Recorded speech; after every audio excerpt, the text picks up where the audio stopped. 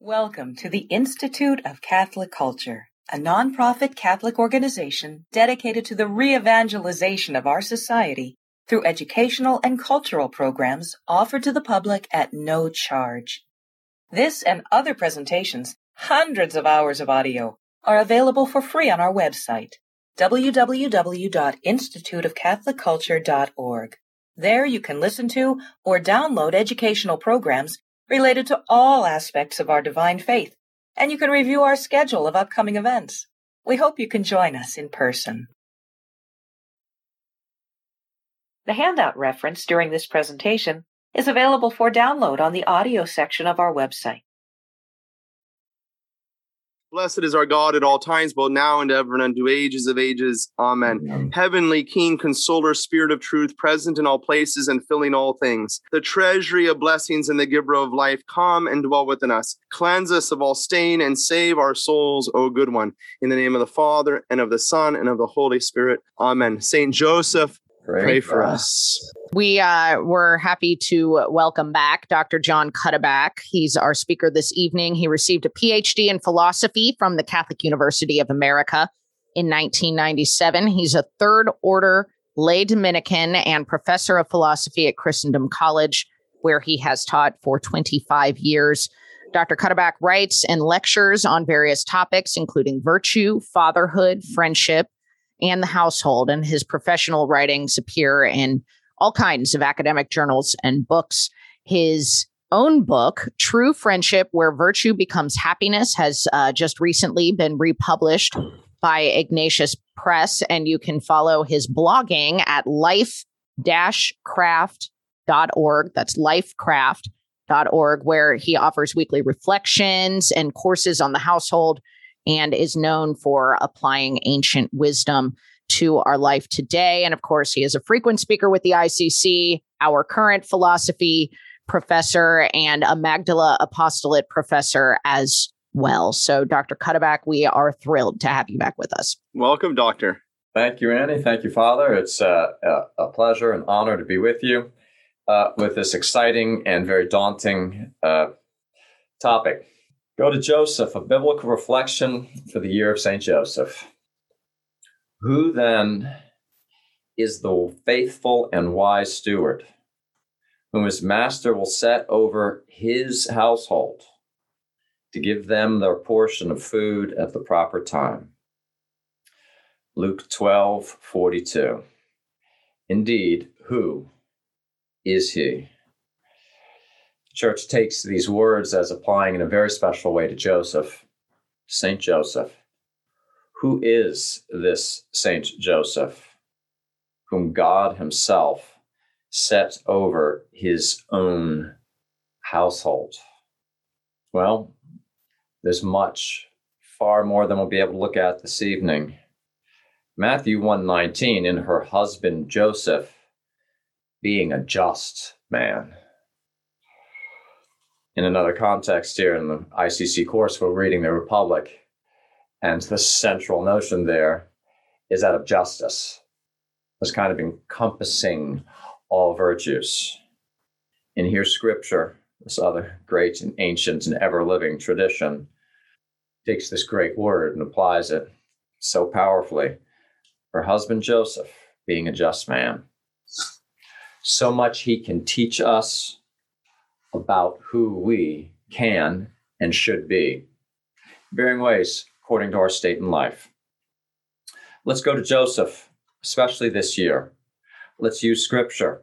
We're following the lead of the Church here. Pope Francis chose the 150th anniversary of Blessed Pius IX, naming St. Joseph, the patron of the Universal Church, to name this year of St. Joseph.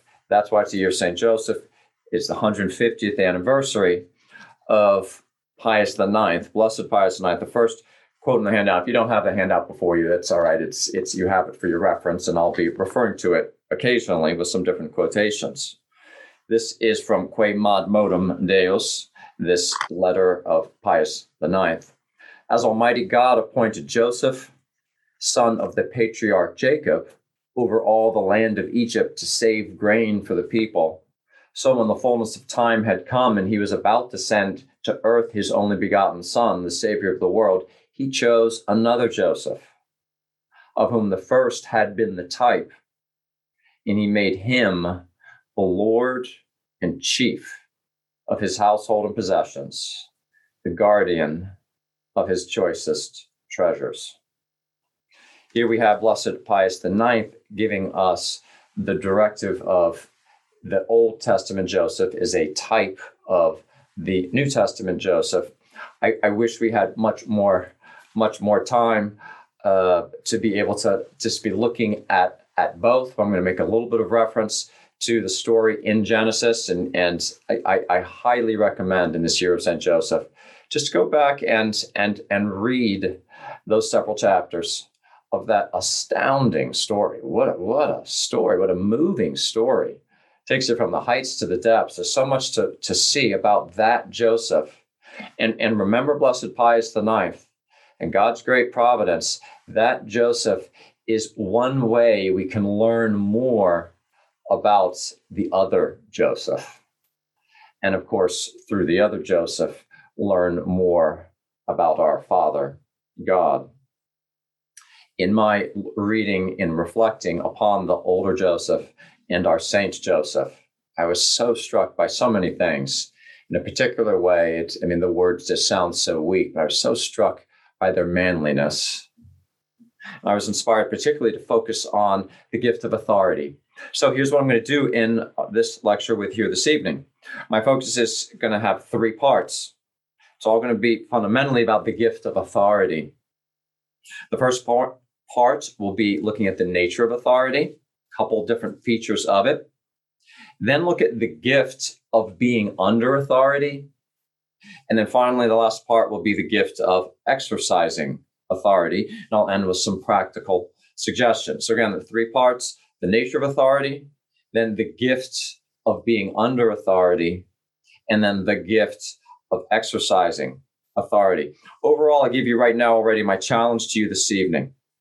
This is the challenge I like to give to every one of us. Let's look at our lives and let's ask ourselves, in what ways am I under authority?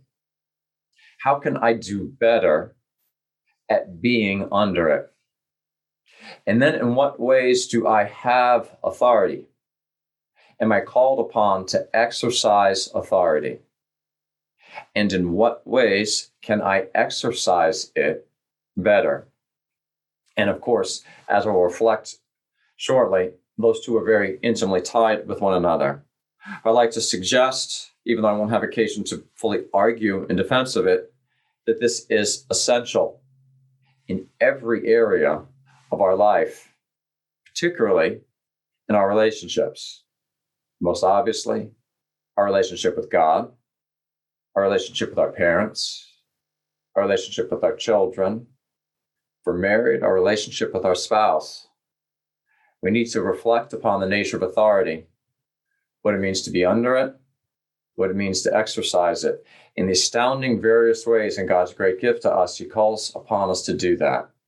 I'd like to use the two Josephs to help us think about it a little bit more, but I'm going to set them aside a little bit for a few moments to give a little bit of a philosophical background, a little bit of a just grab bag of a few things to help us sketch this thing called authority.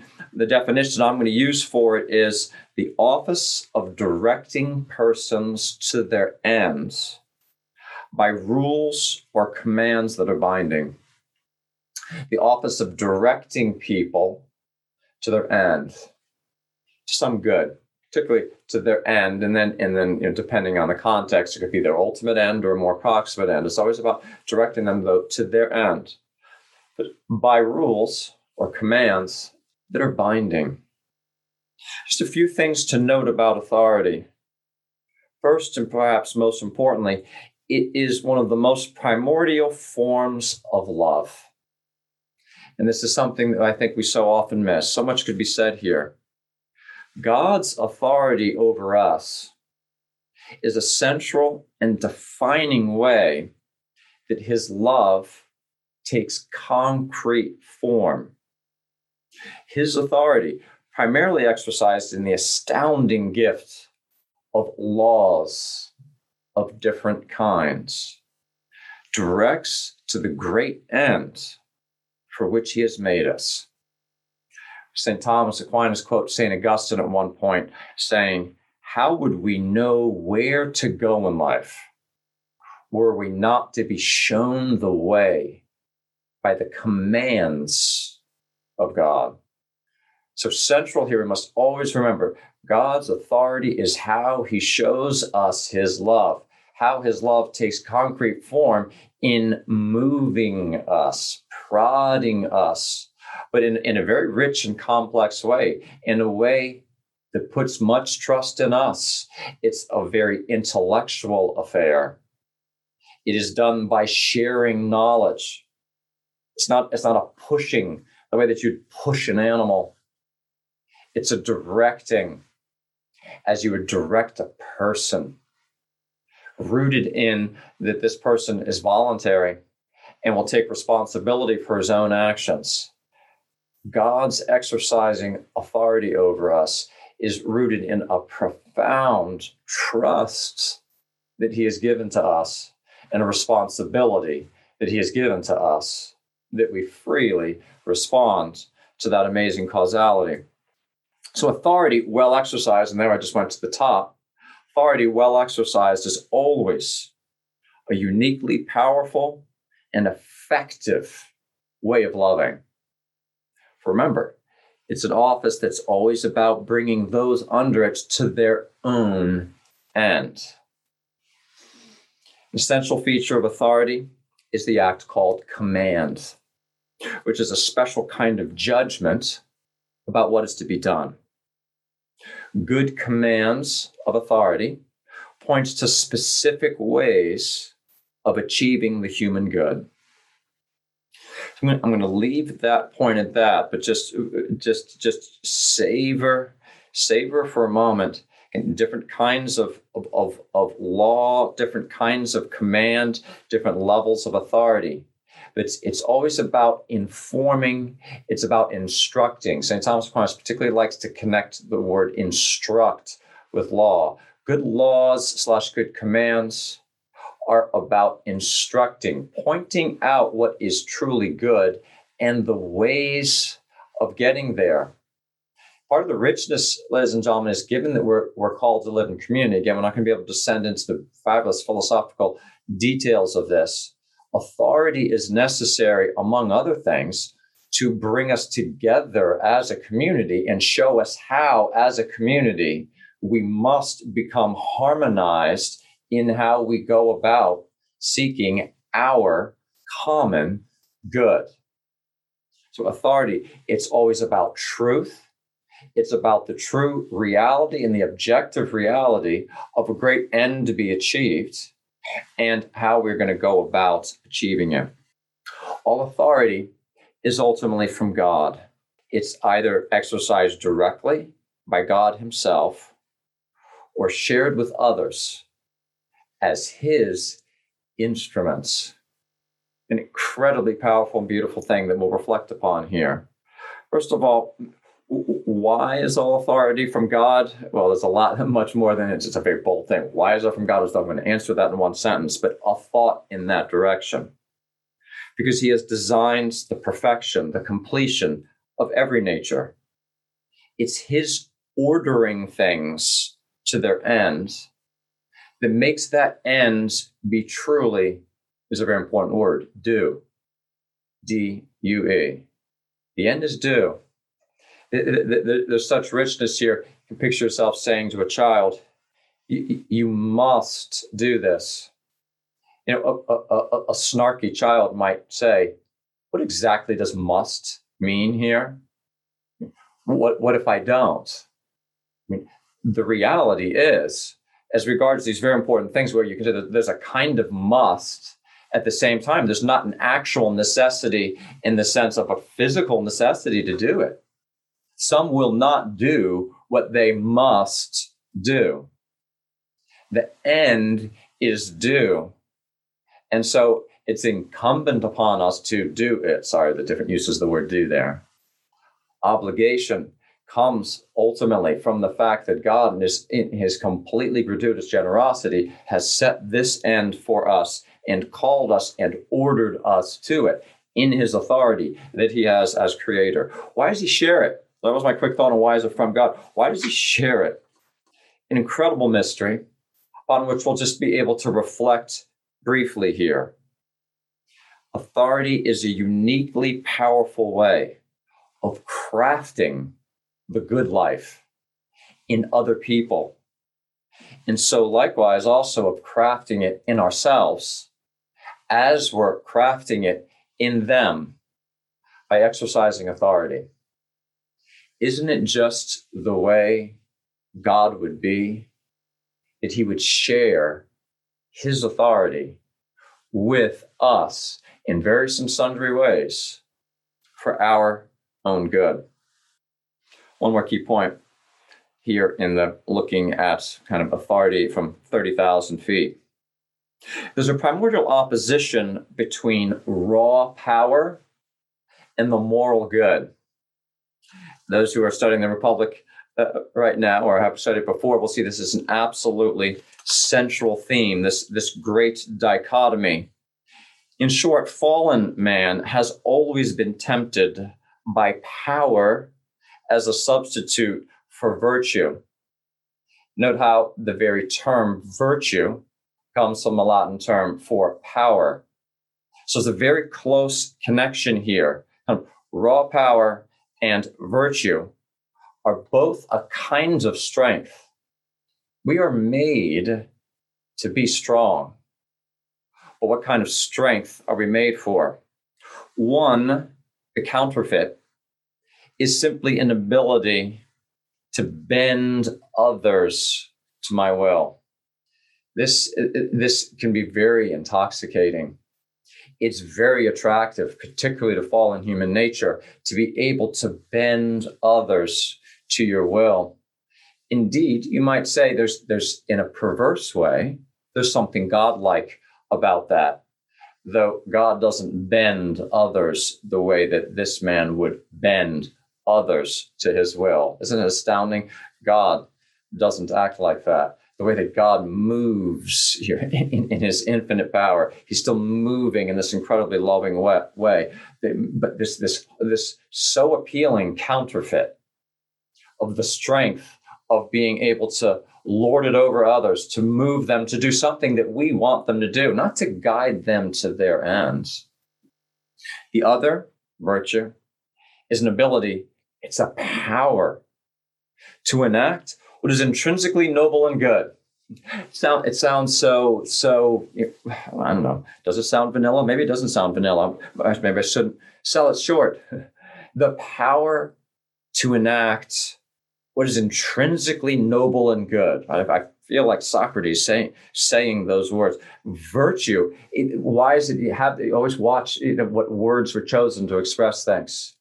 Virtue, the various virtues are ways of gaining the power, the real power, the strength to be human, to live the human good in its profound nobility. Therein is strength. So you have these two very different kind of competing strengths or powers. In authority, ladies and gentlemen, this opposition really comes to a head, both in how we're under authority and how we exercise it. This opposition comes to a head, and indeed you can see how authority can be profoundly perverted in view of that little opposition and the counterfeit that we just noted. For what is experience made clear? Authority can be mistaken, can be misunderstood from both sides, meaning those under it can mistake what that authority is over it, and those exercising it can mistake authority as being a simple assertion of power. Ladies and gentlemen, in many ways, this is characteristic of the modern world, of tending to reduce authority to the raw exercise of power. And indeed, profound philosophical point, when we lose a sense of the true and objective human good and human greatness in what we call virtue, then it's understandable then that people don't have a sense of why would there ever be any reason for there to be authority? Why would I ever want someone else to have power over me? What I'm suggesting here, ladies and gentlemen, is that authority is God's beautiful way of, when he shares it with us, of allowing us to participate in directing others towards their true flourishing, towards virtue. If we don't understand anymore true objective human flourishing, then of course we're not going to understand authority. And we will tend to mistake it and be offended by it as simply an exercise of raw power.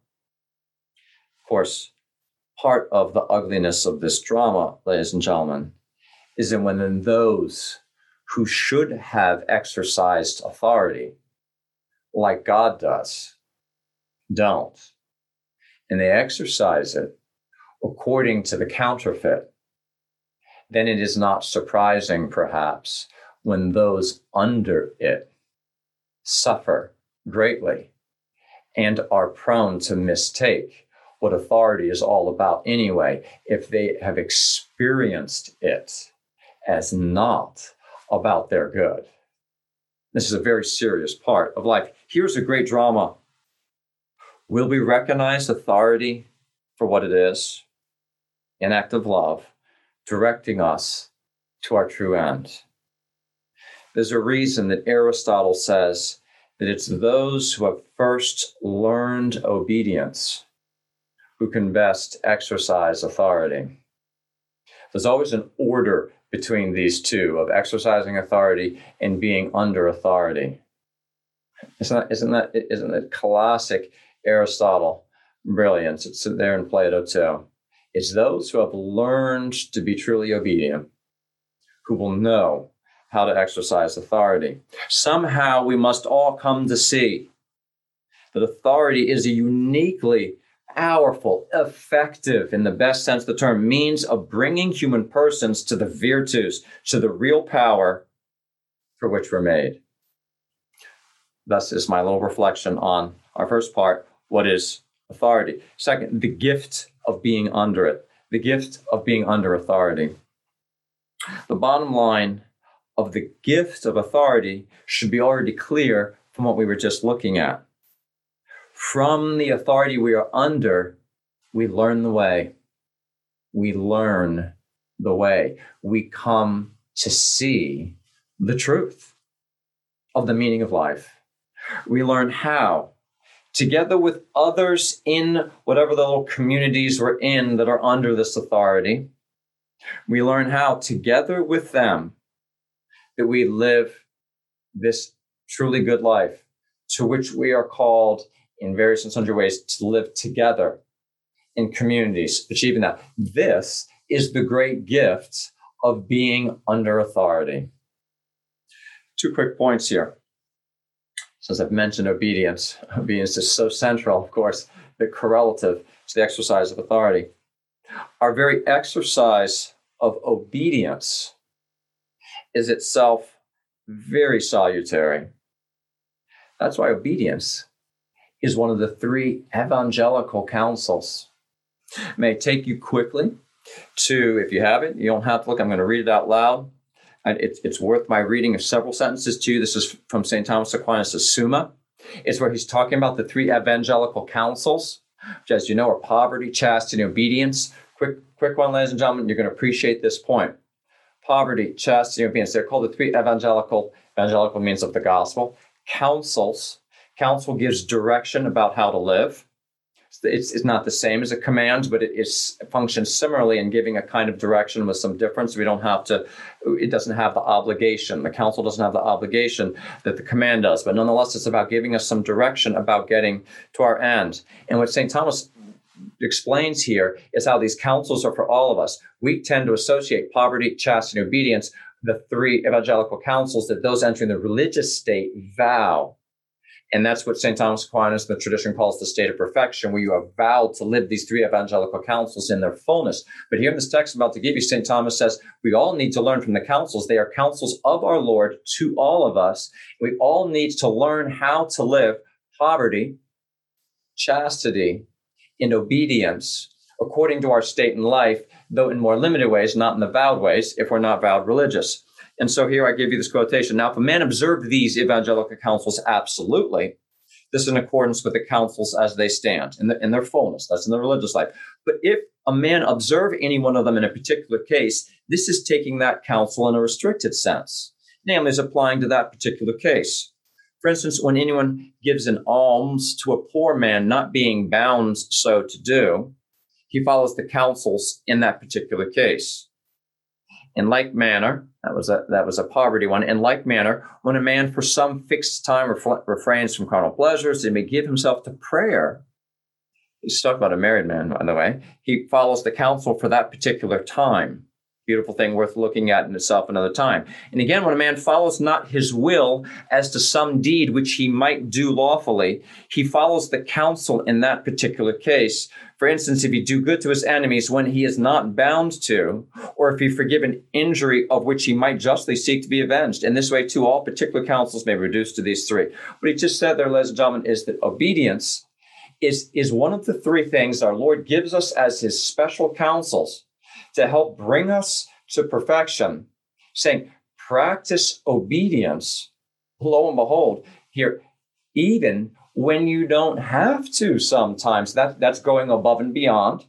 Just wanted to give you that little snapshot there of the centrality in our tradition of how important obedience is as cultivating a certain disposition in our soul towards authority, of course. Authority calls for obedience. Obedience done well is how authority has its very salutary effect in us. My second quick point here. By obedience, we learn what is good, even when at first we don't see it. By obedience, we learn what is good, even when at first we don't see it. The person who is willing to be obedient, even when he does not see or understand why, this person will come to truly see. All right, now we're really getting into it. Now let's start to look at Saint Joseph. I love this point here of how God is, the 2 points where the first one is just by being obedient, we are cultivating extremely important disposition. And why is that disposition so important? Well, hopefully already our reflection on authority in its nature has helped give us a background for it. But now also more specifically, remember this instructing aspect. By being obedient to commands when we don't understand them. Isn't that when it's hardest? It's pretty easy to be obedient when we understand why we're being told to do something. What about when we don't understand why? And particularly as adults, don't we tend to think, well, isn't that for children? Isn't it for children? They're told to do things that they don't understand. Why would I do something I don't understand why to do it? I dare say a lot of us live that way. How about St. Joseph? I'm in the third section of my handout where I've just put a little series of quotations. And I'm not going to do them in the exact order that they're in that section number 3. I'm going to jump down to the just feel St. Joseph here with me for a moment, if you would. Take the child and his mother and flee. He rose, took the child and his mother by night, and departed to Egypt and remained there. We just reflect with me for just a moment. I love to picture, and a couple times here in our small time remaining, as I reflect a little bit on St. Joseph, I'm gonna just tell you how I meditate on it, and if I stray from something that the church would think would have been appropriate, then I stand under the correction of the church. If I give you a little personal meditation, please take it as just how I'm reflecting upon it. And if I stray, I again, very much then apologize when asked for correction. I think of Saint Joseph waking the Blessed Mother and looking in her eyes, and saying, "Dear, we're going to Egypt now." I wonder what the Blessed Mother said. I wonder if she said anything other than, all right, what should I pack things in, Joseph? Imagine how hard that was for him. Are you serious, Lord? Father God, we're going to Egypt now. It's so easy. We're so used to these stories. How many things in the story of Joseph is that man told to do something where it must have sounded utterly outlandish? Again, it's so easy from the outside. Well, we all know it comes out well in the end. I think this is what we need to try to do by meditation. We need to try to enter into a schooling that's going on of noble Joseph himself, of being called to be obedient so many times when he did not see why. More of that to come. I'm looking at a couple of others where you just see the ongoing obedience. And when the parents brought in the child Jesus to do for him according to the custom of the law, Luke 2:27.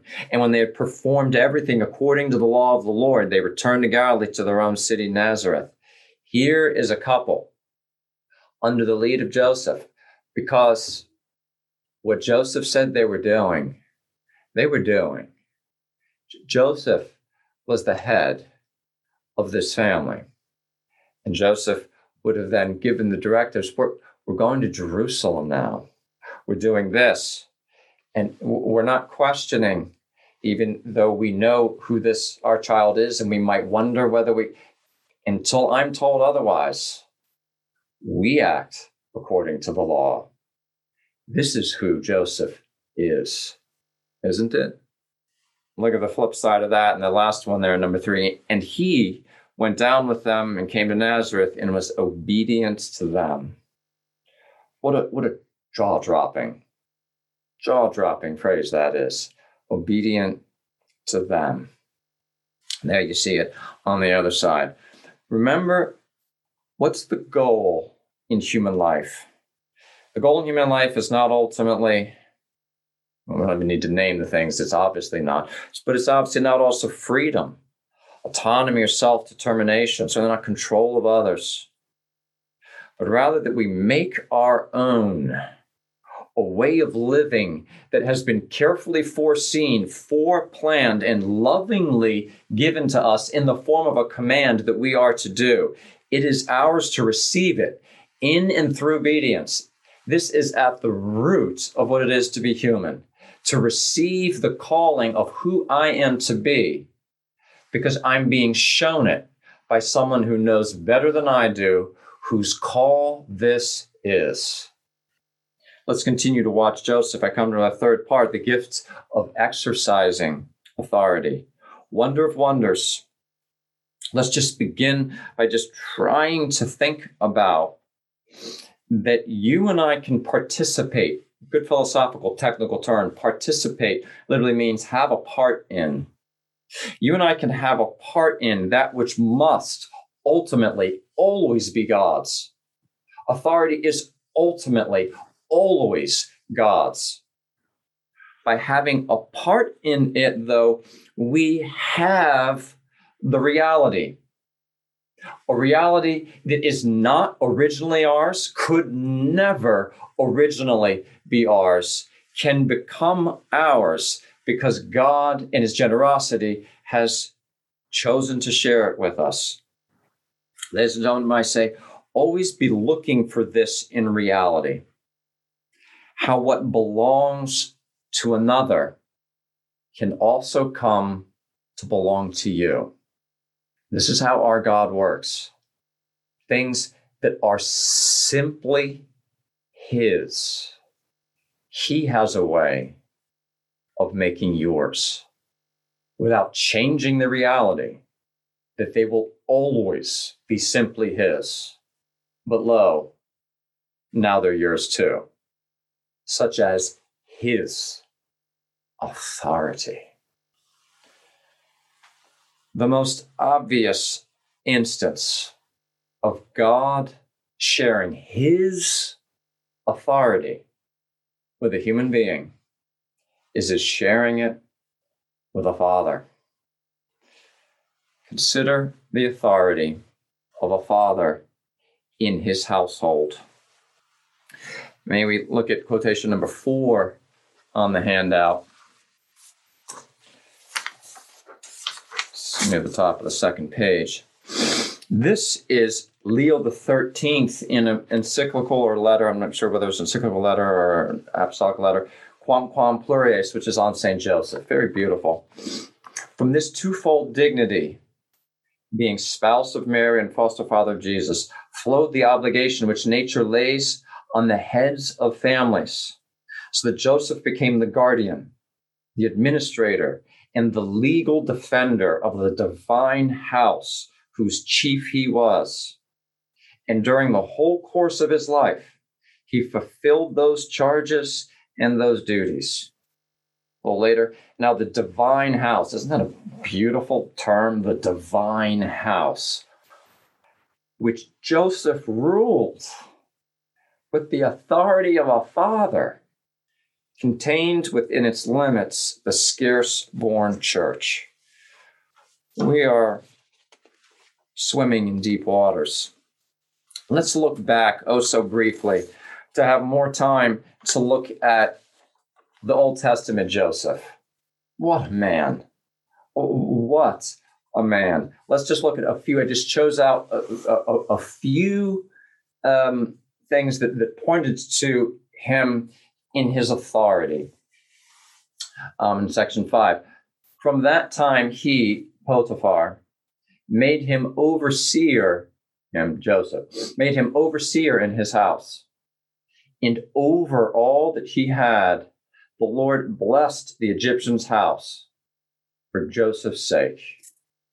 The blessing of the Lord was upon all that he had in house and field. The amazing kind of hierarchies. God shares authority with human persons. Human persons can share what is their authority. They can now share that with others in another instance of being like God, because this is what God is always about, giving us more opportunities to be like him, because of course that's our happiness, which is his whole point.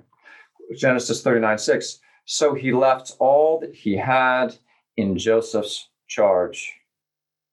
The next, and the keeper of the prison committed to Joseph's care all the prisoners who were in the prison.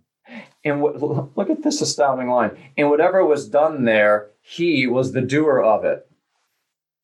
That's a philosophically very, in one sense, everything that goes on in creation is God's, right? But at the same time, it's theirs too. So the fascinating interplay there. In some sense, everything that's going on is being suggested there was something that Joseph in authority was doing. The keeper of the prison paid no heed to anything that was in Joseph's care, because the Lord was with him, and whatever he did, the Lord made prosper.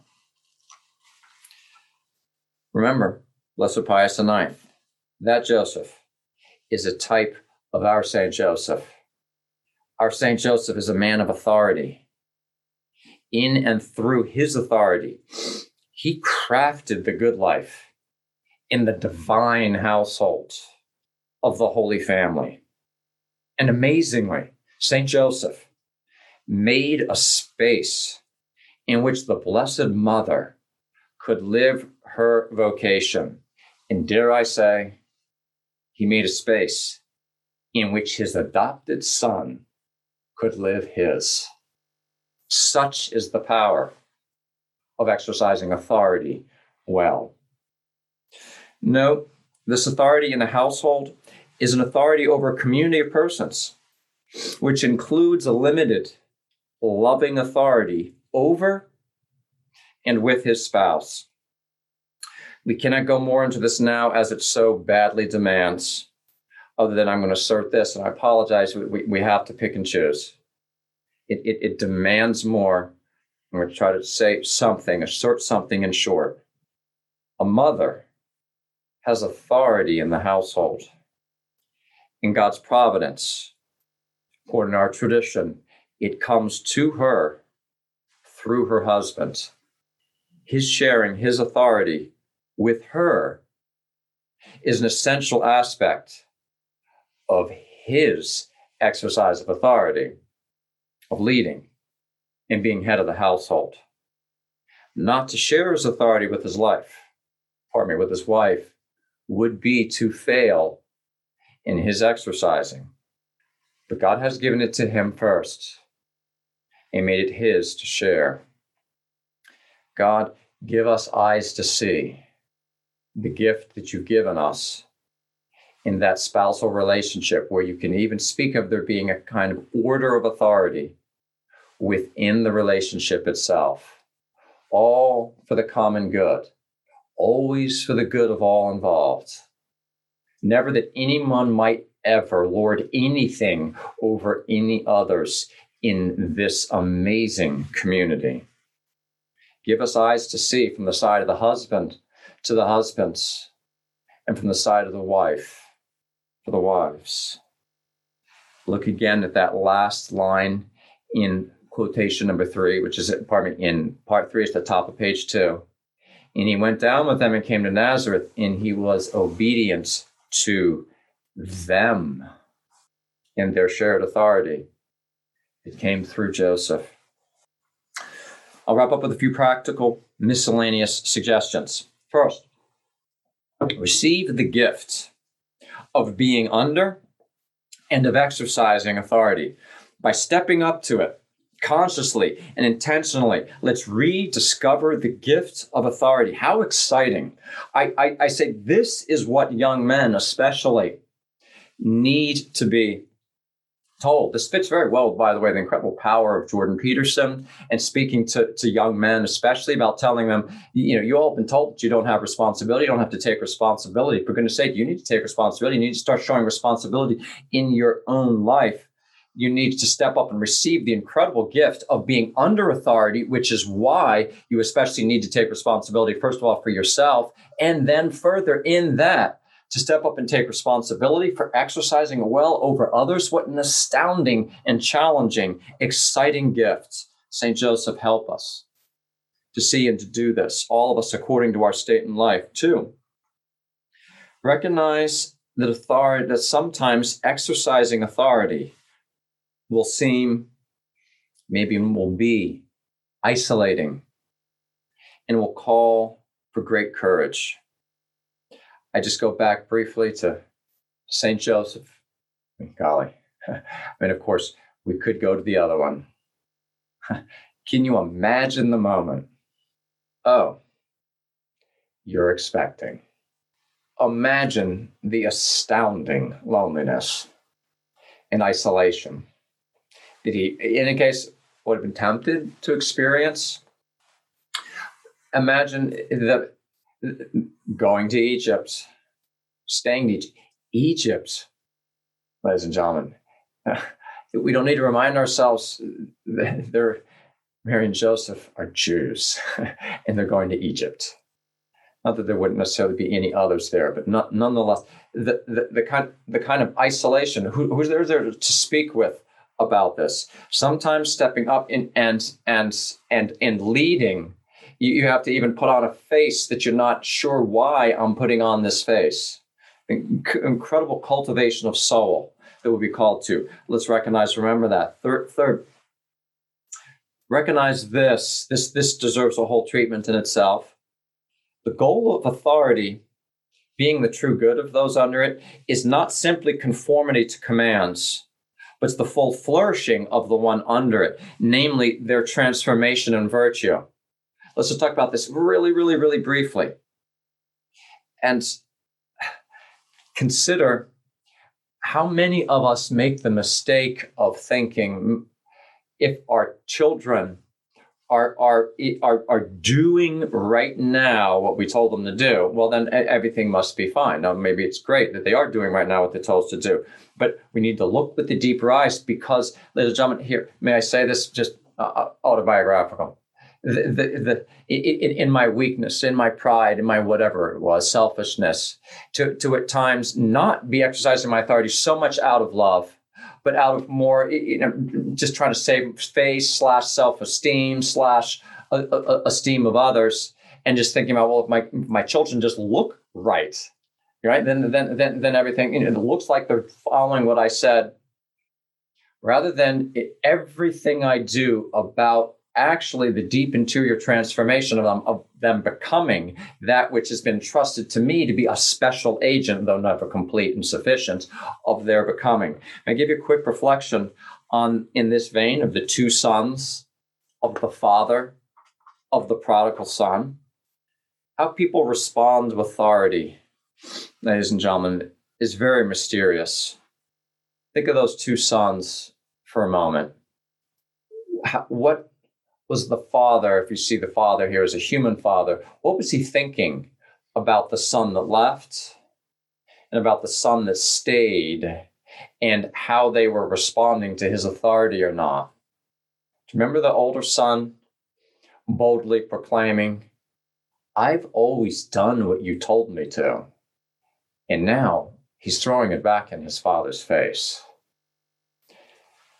There's different ways of responding, and to some extent, ladies and gentlemen, there's always going to be the mystery of freedom here. When exercising authority, let us pray that we do all that we can to exercise it well in view of the end of the interior transformation of those under it. May I put it this way? We should do, I don't have anything more at the moment concrete to say about it, but I do challenge you with this, particularly if I'm speaking to parents, but this authority is being exercised by many of you in all different kinds of situations. Exercise authority with a view, be savvy, be prudent, be wise, of how can I do this so that they are most likely to receive this and to be transformed by it. How I exercise my authority will look different if I recognize the goal is their deep interior transformation, and it's not simply their exterior conformity. God grant me the power to be aware of that and do my best, but then leave the rest to God. Because you might have a prodigal son, or you might have an older son who throws it back in your face. Indeed, aren't most of us ourselves one or the other of them? We leave it to God, and we hope and we trust. We need to study. I just want to give a quick quotation here from number 6 on the handout. Pharaoh to Joseph: "Since God has shown you all this, there is none so discreet and wise as you are. You shall be over my house, and all my people shall order themselves as you command. Only as regards the throne will I be greater than you." Joseph was a prudent and wise man. God gave it to him, yes, but he surely also cultivated this and had to study. We need to be willing to do what we can, to be taking counsel, to be studying, to be thinking in terms of how can we discern how to exercise our authority better. My final practical suggestion: remember, our exercise of authority can only be as good as it is rooted in our subjection to authority. Both God's and other humans that by God's authority are over us. Key point in St. Thomas, by the way, didn't mention it earlier, must be mentioned. It is by God's authority that other human authority is over us. It is a practice of subjection to God to properly, prudently, appropriately subject ourselves to them. But going back to our relationship with God, quick final reflection. A key part of this subjection is learning to accept key features of the plan that we don't like and we don't understand. I know I sounded it earlier. If you'll allow me, just one more little reflection I want to share with you about St. Joseph in view of this. I might be off, and again, I'll stand under correction, but nonetheless, I'm going to share with you because I think there's something to it, and it's a little story that I made up in my own mind, and maybe you'll see something in this that can help us learn something from Joseph. I picture that at some point when we don't know when Joseph died, I'm picturing maybe remember, our Lord was an adult for a long time at home before he started his public life. So he could have known and interacted with Joseph, at least very conceivably, for some length of time. I picture our Lord having been grown at this point, and just picture the day after day in that workshop together. Boy, how they must have known one another's every move. And then one day, St. Joseph was not there. Maybe it was after a meal. He didn't show back up exactly when he would have. You know, our Lord, obviously having the most profound sensitive soul, immediately senses something's off here. And he goes in search of his father. And he finds St. Joseph. And I picture in my mind that St. Joseph was weeping. And our Lord came up to him. He said, "Daddy, what is it, Daddy?" And Joseph said, "Son, it's just really hard for me to think. At that great day, I'm not going to be there when I know your mother's going to need me. And you're going to suffer as you know you're going to suffer. And I'm not going to be there with you. It's really hard for me to see that." And I picture that man, God, saying, "Daddy, I walk the way I do because you taught me to walk. I talk the way I do because you taught me to talk. And these hands, they work the way they do because you taught me to work. And you know, from the time I was a boy, I was able to stand among the other boys and young men in the synagogue. I could stand tall right there among them because one day you took my mother and me into your home and you gave me my name. I want you to know, Daddy, you know very well, there is no place that I will ever go or your mother will ever go where you will not be there with us. And one great day, when I save the world and I die on the cross, know, Abba Daddy, that you, as my foster father, have made this possible. All this, as God once said to Abraham, all this, because you have obeyed my commands. What might seem to be a tale of two Josephs in Scripture is in reality a tale of one Joseph. For in a sense, they are one. They are one in what our Lord would teach us. At the end of the day, it's a tale of a father of whom both Josephs are but an image. Ladies and gentlemen, the history of the world is the history of a father who in his love exercises authority over his children, a father who has two kinds of sons, at least, one who stays close to home or seems to, and one who wanders or seems to, both of whom have much to learn, both of whom must come to see that all is mercy, all is gifts, the utterly gratuitous and bountiful gift of a father for his well-beloved children. If there's one great drama in human life, isn't it this? Will his children receive in response to the gift of this father? Ladies and gentlemen, let us go to Joseph, the human father who most incarnates the fatherhood of God himself. And as quotation number 8 says, of the brothers of Joseph in Egypt, when they were speaking in their own tongue, and Joseph, the great representative of the high king, they didn't think understood them. And Scripture says so poignantly, they did not know that Joseph understood them. Ladies and gentlemen, there is nothing that any of us will endure, it seems to me, that our good Saint Joseph, patron of the universal church, father in so many ways to all of us, will not understand. Thanks so much for your attention. Awesome. Okay, so let's start with Charlotte, who asks, why do you think it is Mary only who questions Jesus when they find him in the temple? Why doesn't Joseph speak his authority out loud? Very good question. I was wondering that myself, and I don't know. I have wondered that exact question, and I'm sure that I have confidence in God's providence. There's some special thing that we're supposed to learn from that, and I'm meditating on that and trying to discern what that is. It doesn't in any way make me question that the St. Joseph had. I mean, this is a good question to ask. First of all, just because we should ask ourselves, what's God trying to teach us there?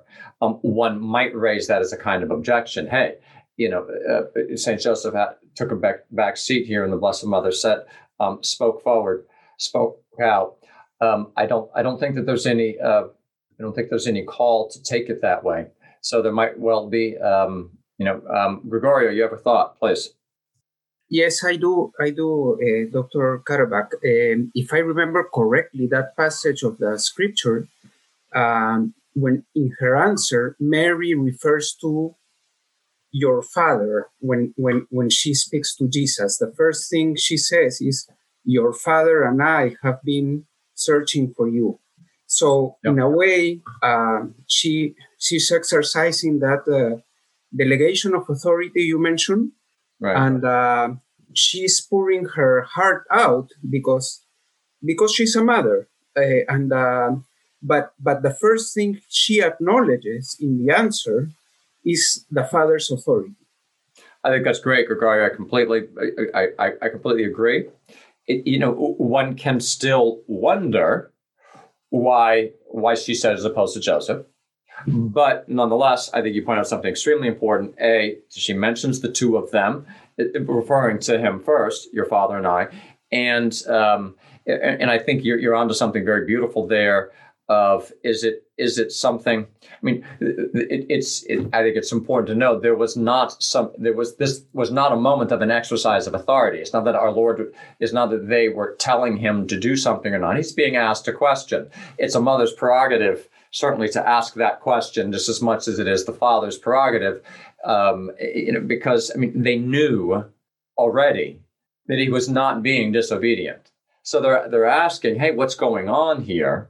But there's no question in their mind that he was actually being disobedient. And so I think in that sense, it's if there were a situation where, as it were, there was a need for a speaking in authority, I think it would have had St. Joseph say it.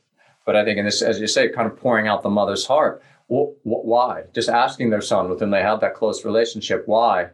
So there it is. Thanks, Gregorio. Thanks for that question.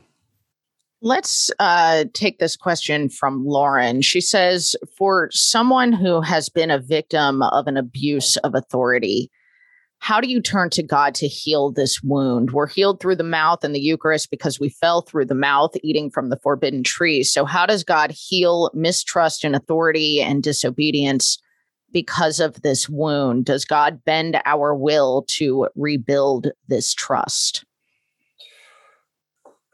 Fabulous question. And I'm just going to say this is a central part of how we need to open our heart to the healing of the Father. I can't speak to how. I don't know what I would say as regards how, though I much appreciate the asking of the how. You say, does he bend the heart? Well, he's certainly going to, the word bend, it can be a little tricky. He certainly is going to be drawing us. And I think it's especially by inviting us to experience his authority as an act of his love. At the end of the day, I know this can sound very clinical, but isn't it going to be somehow in experiencing that the authority that we have had over here was an abuse? Right? It already is at least a very important step to be able to recognize it as an abuse, right? And there might need to be, just on the natural level, a very important kind of therapy to help us work through that because of a kind of enduring wound, right? And the great healing ministry of Unbound, is very much, the heart of the Father. It's very much about going back to opening our hearts to the heart of the Father to receive and recognize that ultimately all true fatherhood is from him. If the instrument has failed, it is the failure of the instrument. It was not a lack of love or real authority on the part of God himself. And that is what he needs to teach us. And I think for different of us, it will come in different ways. It might be through the instrumentality of another human person. It might be through a deep interior life where he's speaking directly to our hearts. But the fabulous question, I'd just say something to pray about and to be very open and saying, Lord, hold me close to you. Help me to experience your fatherhood. And again, I very much love the unbound ministry of the heart of the Father. Dr. Cuddeback, Teresa asks, what would you suggest we could do in society to promote authentic masculinity that we see, the kind of masculinity that we see in St. Joseph that seems to be so needed in society today? Well, I think I go with a very simple, great question, philosophical principle of appetite is moved by apprehension.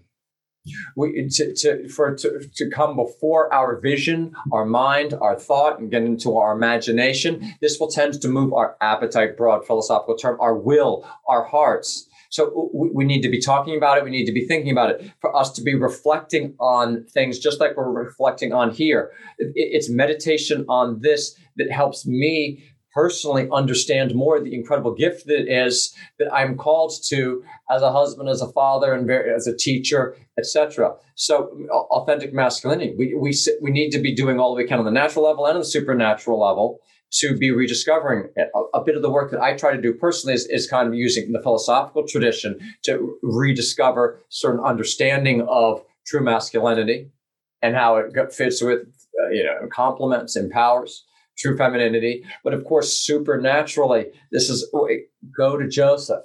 I mean, we might say, let's simply go scriptural here. Go to Joseph. Joseph is the saint for our age, as that quiet, great example, the inspiring example. Give us all something to look to. Again, you might think, well, there's not that much there about him. Yes, there is. Right? If we actually get in there and think about those stories and meditate on it. This right here was the fruit of my spiritual director saying, I want you this year to focus on going back and reading about Joseph in Genesis. And then I want you to go through everything that you find about St. Joseph in the New Testament. And the other direction that he gave me is, and then he said, every time you hear our Lord say anything about family or fatherhood, know that he has in his own imagination his Abba Daddy, Joseph. And learn more about St. Joseph by how our Lord talks about fathers in the various stories that he tells. So let's go scriptural. Let's think about it. Let's pray about it. Let's meditate it. And that's going to inspire us to follow it. Joe asks, within the Holy Family, Joseph is the only one born with original sin. And he's the father of the family. He says he finds that aspect of his life inspiring in light of his responsibilities. Do you have any thoughts about the temptations that Joseph faced in his faith and in obedience? Well, I mean, at this point, I'm going to say I deeply appreciate that that line of thinking. It's a very fruitful vein to follow. What kind of challenges might Joseph have had? I think it's a beautiful part of his being given to us. Go to Joseph to know that he did have original sin, and so in that way we can relate to him in a way that's harder for us to relate to the Blessed Mother. Not that we aren't also a very special way, obviously called to relate to the Blessed Mother too. So I don't have any special insight other than to just say that should be precisely the fruit of the object of our meditation. And as you see, I tried to share a couple ones of thinking about maybe something that would have been hard for Joseph, but by the grace of God, right, that he was able to grow through. He's the perfect example of the grace of God at work slowly over time, and how, I mean, life is a tough row to hoe, but God always knows what he's doing. St. Joseph trusted, and that's exactly what we need to do. Finally, Dr. Cuddeback, can you just reflect on how you look to St. Joseph in your own fatherhood?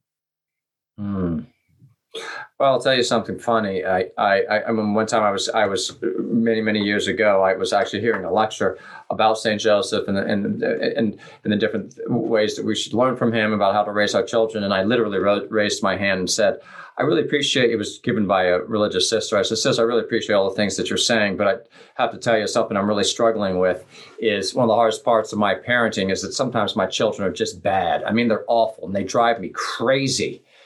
And I don't think that ever happened to St. Joseph. So I'm not sure exactly how I'm supposed to, find great inspiration there in Joseph about, when your children are finger painting on the wall with things that aren't paint. It's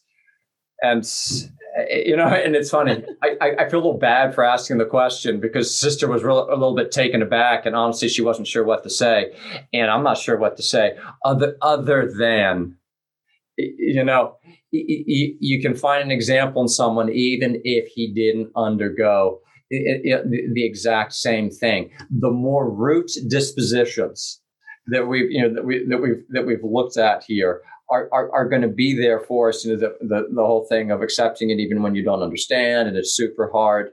So, I mean, what do?